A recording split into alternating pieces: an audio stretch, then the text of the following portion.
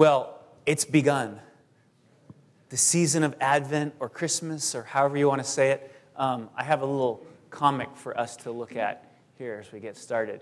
I don't know if you've been experiencing this, but there's October where you got Halloween and then Thanksgiving, and then if you can see, the Christmas car is swerving over into the lane, and it feels like they're all getting crowded together. And it kind of feels that way in the beginning, and here it is. We just finished Thanksgiving, and now we're jumping in to this next season. And it says, stay in your lane. Because, it's a little overwhelming to capture that all at once. But here we are. Yes, we're starting. We're starting to talk about the advent of Jesus, the coming of Jesus, the Christmas season. And so get ready. Now, there's a lot of different ways that we think about this. We think about a lot of different things that happen. And one of the questions that I would have for us is, what do you expect in this season? What is this season for? And we have a lot of different ways of approaching it. Some of us dive headlong into all of the holiday parts that come with it. We want the biggest Christmas tree. We want all the lights around the house. We want to do it all. We want to have a Christmas party, invite everybody over. And then others of us want to dial it back and just, we don't want to be associated with those things that have to do with maybe the holiday aspects. We like to think about Jesus. And I just want to remind us that we have freedom in this. We have freedom to kind of take the cultural things and fill them with Christ, or we have freedom to dial it back and go slow. And as we're in community together and we're in home groups and different people have different approaches, we have freedom in Christ to kind of celebrate, to walk through this season in the way that feels right and best to each one of us. And so let's extend that grace and that freedom one to another. But what I also have a goal and a hope for us in this season, for us as individuals and as a community. And it has to do with really what the Christmas story, what the Advent story is about, which is the coming of God into the world. And my hope and my prayer for us, for every single one of us, individually and collectively, because it works both ways, is for us to enlarge our capacity, okay? To enlarge our capacity to know God, to be filled with the Holy Spirit, to be like Jesus Christ. That's my goal. That's my hope for us during this season. And so we've got this new series that we're launching today, The Unexpected Blessing, the Coming of Jesus, and we're going to have different voices talking about some of the different people around the time of the birth of Jesus and what they represented and what it was like for them to come near to Jesus, what it was like for them to have their hearts expanded so they had more capacity to know God, to be filled with the Holy Spirit. So that's my prayer for us over this next season. And we're going to jump right in with the first part. We're really going to kind of dig into the center of it today. So open your Bible to Luke chapter 2. It's on page 500 in the Bible that we hand out. Love for you to have that Bible in your hand so you could follow along. Page 500, Luke chapter 2. We're just going to be reading verses 1 through 7. And then I'm going to share some reflections about some of the things that are taking place in this little passage. We'll kind of go to another passage as well that gives us a little bit of the backstory of it. Luke chapter 2, verses 1 through 7. This will be familiar to many of you. Starting in verse 1. In those days, a decree went out from Caesar Augustus that all the world should be registered. This was the first registration when Quirinius was governor of Syria. And all went to be registered, each to his own town. And Joseph also went up from Galilee, from the town of Nazareth, to Judea, to the city of David, which is called Bethlehem, because he was of the house of the lineage of David, to be registered with Mary, his betrothed, who was with child. And while they were there, the time came for her to give birth. And she gave birth to her firstborn son, and wrapped him in swaddling cloths and laid him in a manger. Why? Because there was no place for them in the inn. Just that little snippet of the Advent story.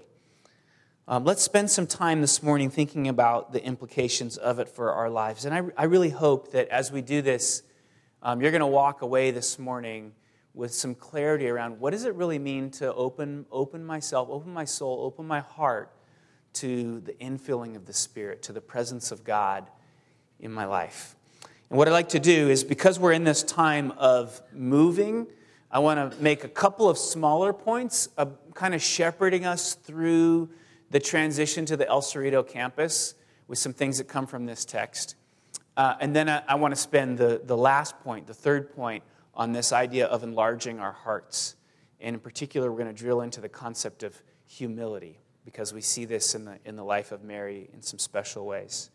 But first, a couple of smaller points about this move that we're facing in 2 weeks to go to the El Cerrito campus, and how are we going to do that together? This is all of us, making a big step, and we want to do it well. We want to be present to what God is doing in the middle of this, because we believe that this is the Lord's doing, and we want to love one another well. And we want to be really open to the opportunities that change brings. Whether that be for us relationally.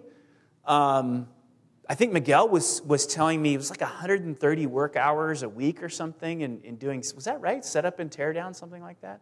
Something, maybe less than that. I might be exaggerating a little bit less. But anyway, it's a lot of work hours when you think about all that goes into it. So what do we do with those hours that we're saving? Many of them. We're still going to have to do some things, but we're saving some of those hours, right? That's potential. That's opportunity. We want to be awake to the Lord's leading in the middle of all of that. And we want to see what are the opportunities that God's bringing for us to be present in El Cerrito, where maybe there hasn't been a presence of the gospel in this way, to reach out to the community that's there. So all of that is there. And we want to think about our future next steps as a church. What does it mean for us in where we're headed next? And so let me just make a couple of comments related to a couple things in this text around that. And then I want to talk about being ready for the presence of God. So the first one is this whole idea of Mary traveling while she's pregnant, right? So she's very pregnant, obviously, because she's 9 months along, and she's got to make this long, arduous journey to Bethlehem. And that's kind of like us in a sense. Now, we've been saying this, and Miguel and others were telling me as they were talking about this particular text, this idea that we, in a sense, are traveling while pregnant. Now, why would we say that? Because on one level, we know that we may not, unless we have some attrition, we may not fit on some Sundays into the new building where we're going with 2 services. And so we may have some overflow space there that we use. But we're wondering if that means that God is saying, okay, it's time for you to start something additional, to make more space, okay? And we also know that there are many of us in the community who are coming from the south. And so it's a little bit further drive for you to come to El Cerrito. And so we're wondering, is there something, Lord, that you want to do with those who are coming from the south for us to be able to be closer to that group? And so we're just wondering around, and we're praying about all of this. And I just want to say, for any of you who have a challenge making it to El Cerrito, I want to make sure that that's not a problem for you. Whether this is an interim time or a longer time, we want to make sure that it's not a challenge for you to get there. So if after, Ryan is going to take care of rides for the college students. We've got a plan for that. So none of you college students should be worried about that. But then, in addition to that, if there are others of you, let's have a conversation and maybe we can organize rides and stuff. So I want to make sure that nobody feels like they just say, well, I can't get there, and so forget it. I'm just going to let it go. So after the 15th anniversary, which is a beautiful celebration, my wife Jody and I went out to lunch, and we were having a conversation, and we were asking, so are we pregnant? Not us, but as a church, are we pregnant? Are we pregnant? Are we ready to multiply? And it's really interesting. We come at this from 2 different sides.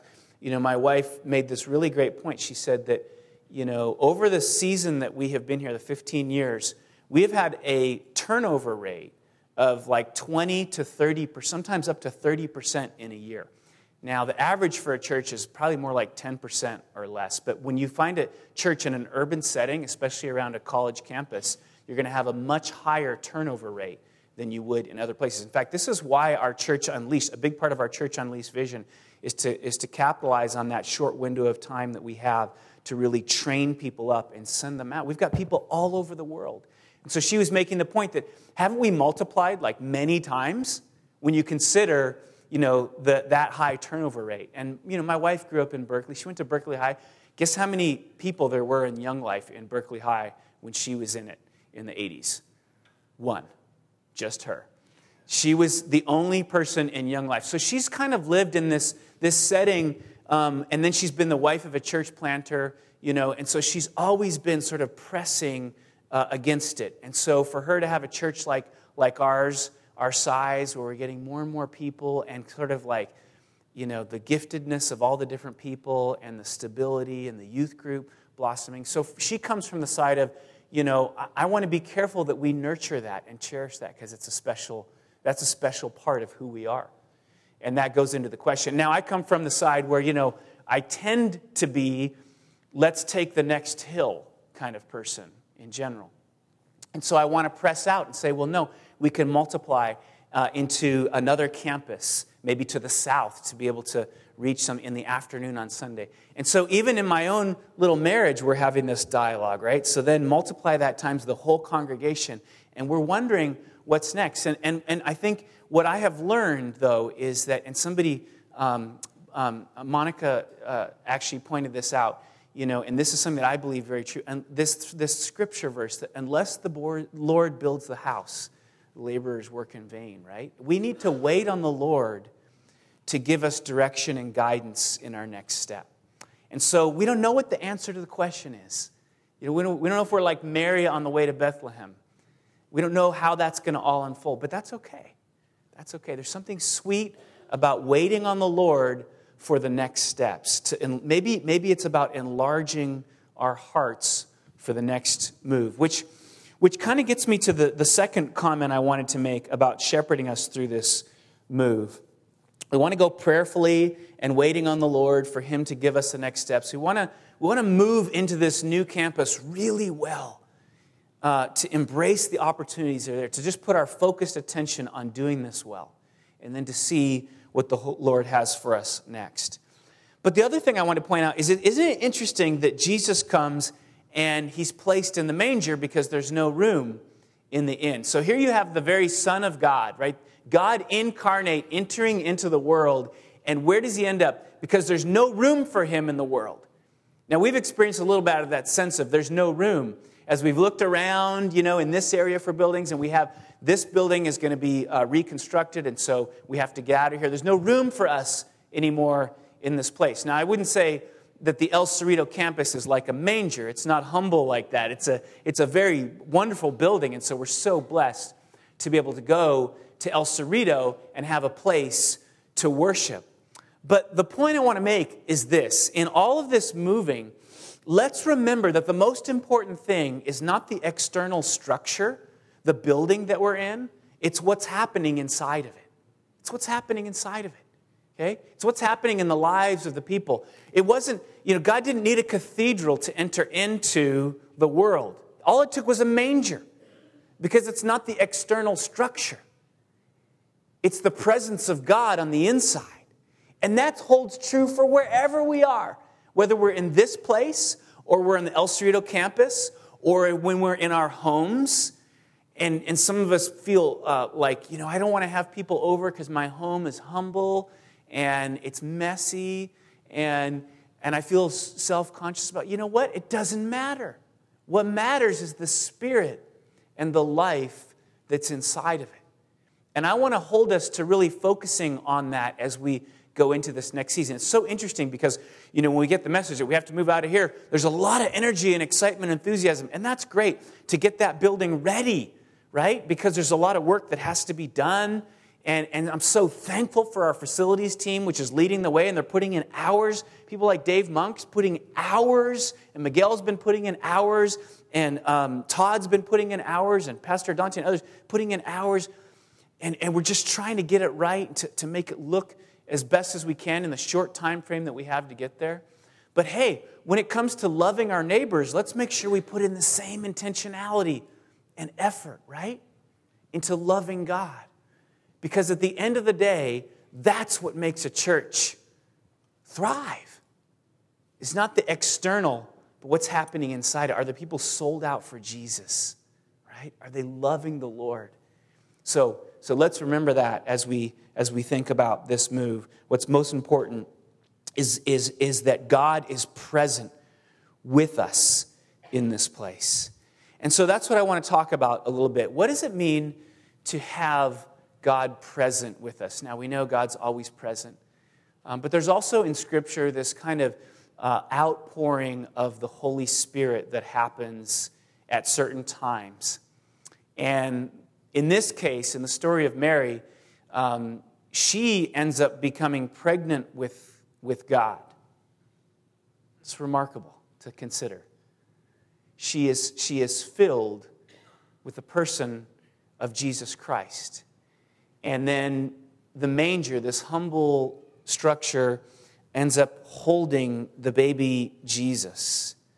And then when Jesus comes and lives, offers himself an atoning sacrifice, before he goes away, he says, I'm giving you my Spirit. So the Spirit is the extension of Jesus Christ into the world. And the Spirit moves within the people of God, and there are seasons of movement, and sometimes there's an outpouring of the Spirit to come alongside the people of God and empower them for the work that they're called to do.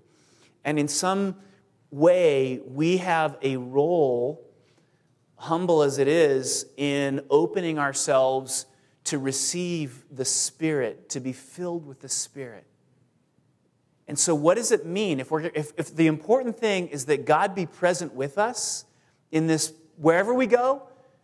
It doesn't matter the structure, it matters the presence of God and the people of God.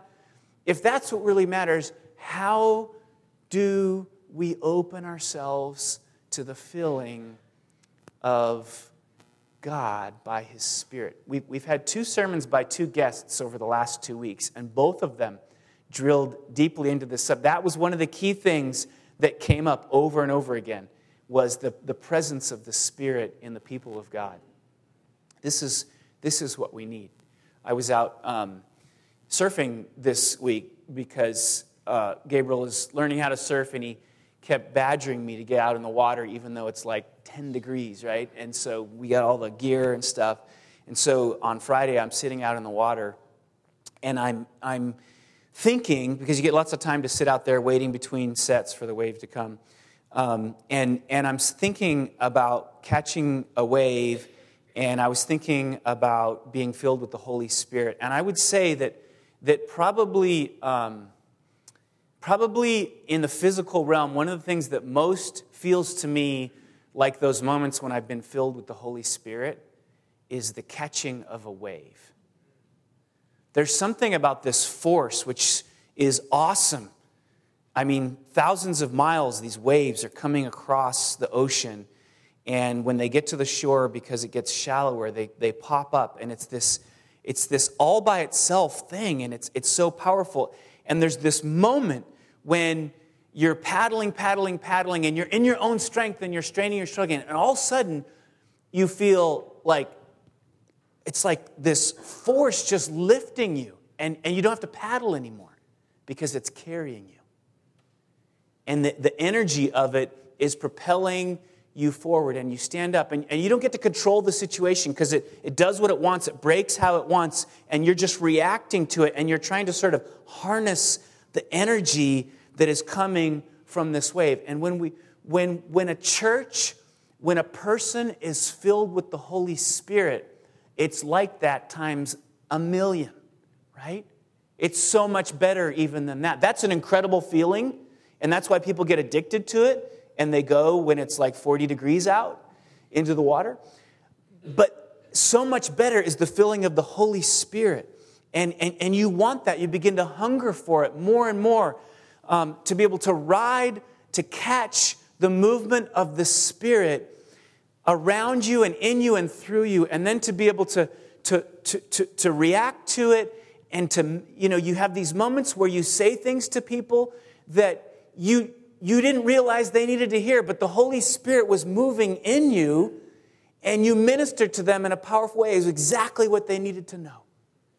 Because God is that this is the kind of church we want to be, right? Filled with the Holy Spirit. So what lessons can we learn from Mary, who's filled with God, and who gives us the way, the preparation to be filled with God? What can we learn from Mary? So the key is in chapter 1. If you turn back, look in verse 46. When Mary is this is called, the Magnificat. It's her song of praise when she finds out that she's going to be carrying the baby Jesus. And in it are some clues to what it means to be filled with God, to be filled with the Holy Spirit. And Mary said, "My soul magnifies the Lord." So you see the enlargement there, but not of self, of the Lord. "And my spirit rejoices in God, my Savior. For he has looked on the humble estate of his servant." If you underline words, underline humble estate. It may be servant. "For behold, from now on all generations will call me blessed. For he who is mighty has done great things for me, and holy is his name. And his mercy is for those who fear him from generation to generation. He has shown strength with his arm. He has scattered the proud in the thoughts of their hearts." So the opposite of humble is proud. And the proud are scattered. They don't have the experience of the humble. If we had time, we could go all throughout Scripture. We'd see this over and over again. That God opposes the proud, but he's for the humble. "He has brought down the mighty from their thrones and exalted those of humble estate. He has filled the hungry with good things, and the rich he has sent empty away. He has helped his servant Israel in remembrance of his mercy, as he spoke to our fathers, to Abraham, and to his offspring forever."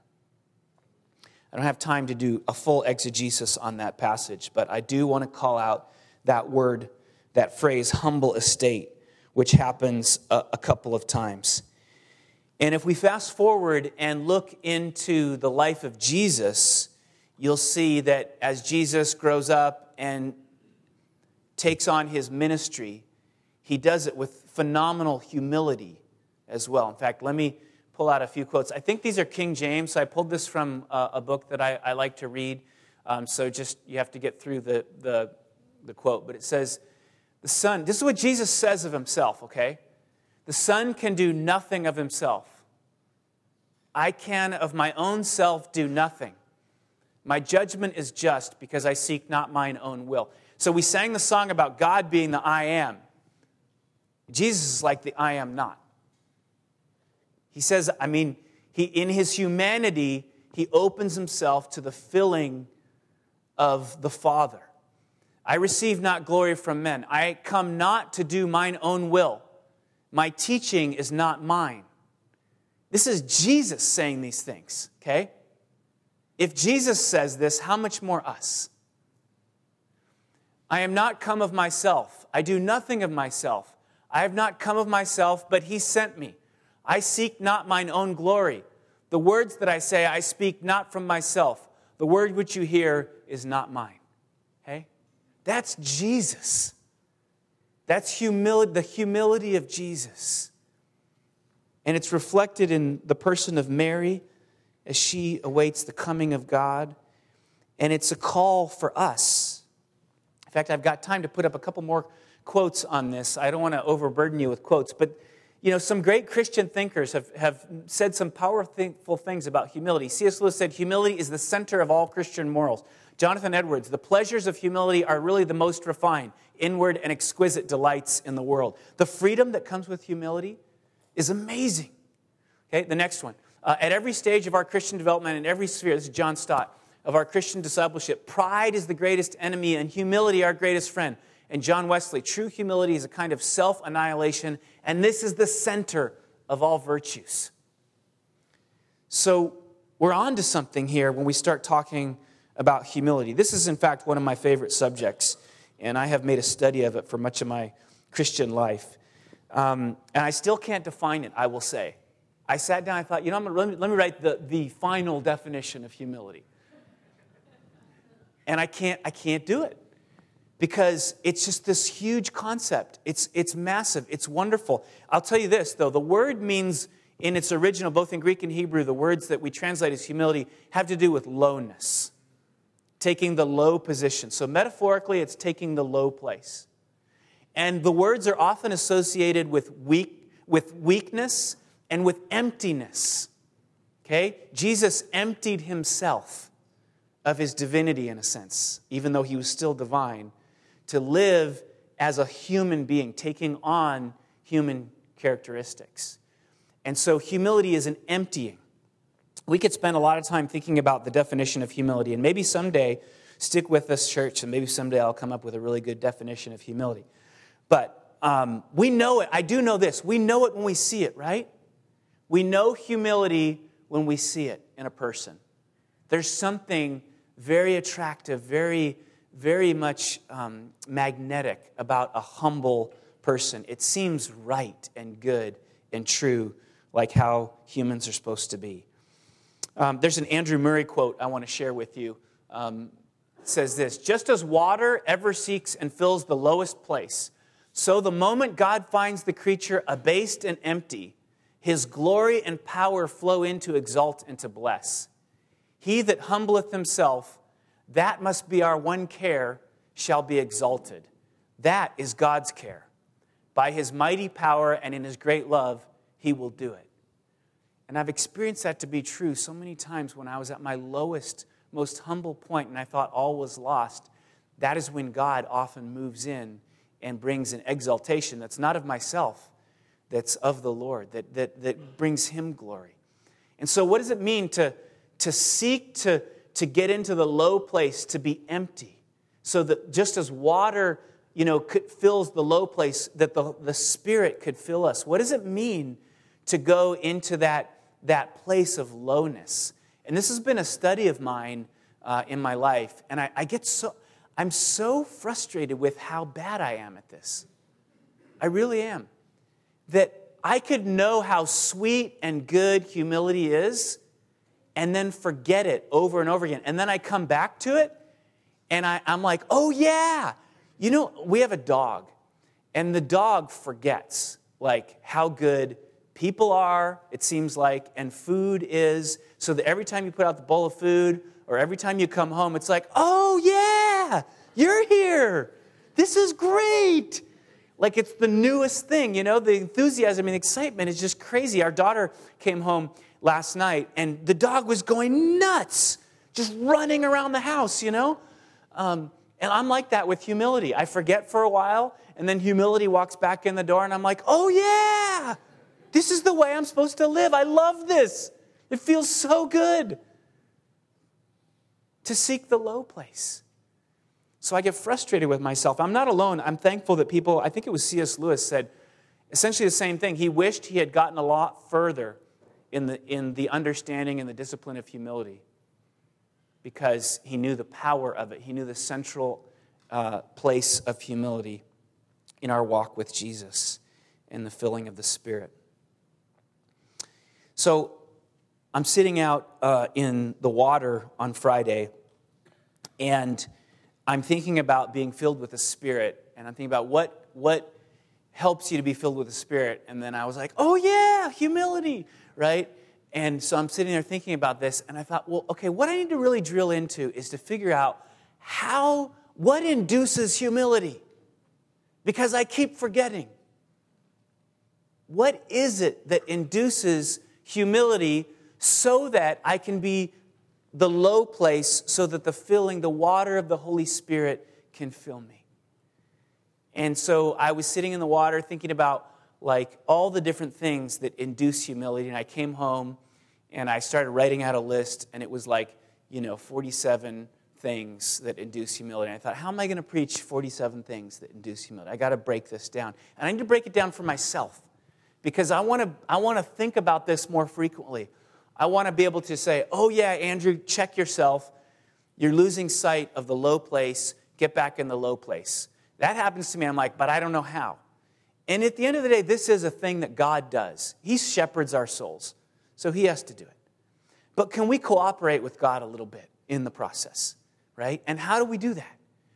And so finally, I started thinking about all different kinds of things, and I got into this concept of some prepositions. And the prepositions are little words like of, to, from, about. I started thinking about this. Maybe there's something in here. And here's what I came up with. And this may bless a couple of you. I don't know. Maybe one of you will get, this will be helpful to you.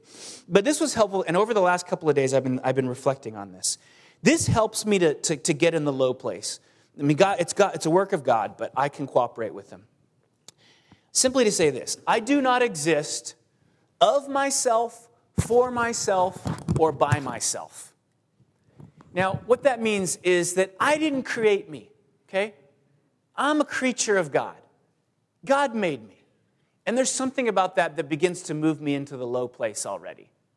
I don't own who I am, the dynamics of my personality. I'm not in control of all that. A lot of the stuff that happens in my life is because the superintending of God has, and so I'm not of myself. God is the creator and the sustainer of this world. And some recognition of that helps me to get into the low place. I'm not for myself. You see this in Mary's life. She says, I'm your servant, God. I'm your servant. Do what you will with me. Okay? There's something about acknowledging the call on my life, which is to simply be a servant. Okay? I get so wrapped up in trying to jockey and position myself so that I can get what I want. And so many of the problems in my life come from that moment. But if I can dial it back and just say, you know what, God, I'm not here for me. Whatever you want to do with me, I don't have to control the situation. Right? I'm not here for me. I'm your servant. Gets me into the low place. And then lastly, I don't exist by myself. In other words, I'm not the power that keeps me going ultimately. And the Bible has this way of talking about life in the flesh or life by the Spirit. And life in the flesh is when you're gripping your hands on the controls and you're trying to do everything your way and you're in charge and you're going to make it happen.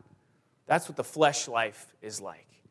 And the spiritual life is letting go and recognizing that if anything really is going to happen, if the Lord's going to build the house, if the house is going to be built, it's going to be built by the Lord, unless the Lord builds the house, right?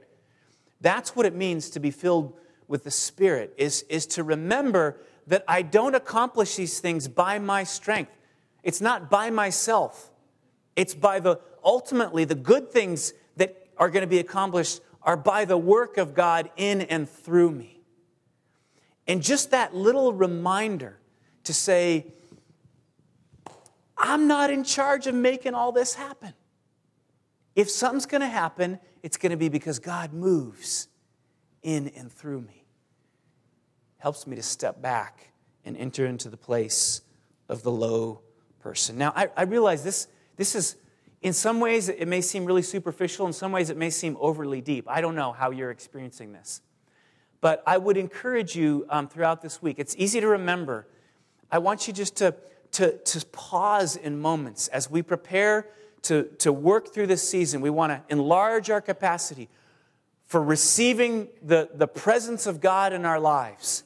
Would you just consider, just take a try this week of reminding yourself that I am just a created being. That I'm not here for me. I'm here to serve God and to serve others. And I can't do that in my own strength. God has to work in and through me. And by the way, some of you might be here this morning and you're searching for God. You're on a journey to say, well, I don't know if God's out there. The same thing applies to you. That if you want to know God, what Jesus says is, blessed are the poor in spirit. There's something about this poverty, this recognition of our humanity, that we're made of dust, that opens us to the infilling of God. And it might open you to the encounter with God for the first time. So I want to encourage you, if that's you, to embrace this journey as well. Just try it out and see. The last 2 weeks, as I mentioned, 2 Sundays, we've had people talking about this power of the Spirit coming upon the church for this next season. And my prayer is that exactly that will happen. And I'm pretty sure that a big part of the way that happens is as we sink into the low place, individually and collectively, as we embrace the sweet and precious call to humility. So God, would you help us do just that? Thank you for modeling it for us. Thank you for embodying humility when you emptied yourself of all of the trappings of divinity to take on human flesh and live as a human being in the person of Jesus Christ. To draw strength moment by moment, to live in dependency upon the Heavenly Father. Jesus, you did that. And it was a model for us that we're called to do the same. And we're such seemingly powerful people. We have so much. We've got resources. We've got skills. We've got aptitudes and competencies. And those keep us from depending on you so much of the time. So would you use this season to enlarge our hearts and help us to depend on you in a new and fresh way, in a greater way, with more capacity for your glory. We pray in Jesus' name. Amen.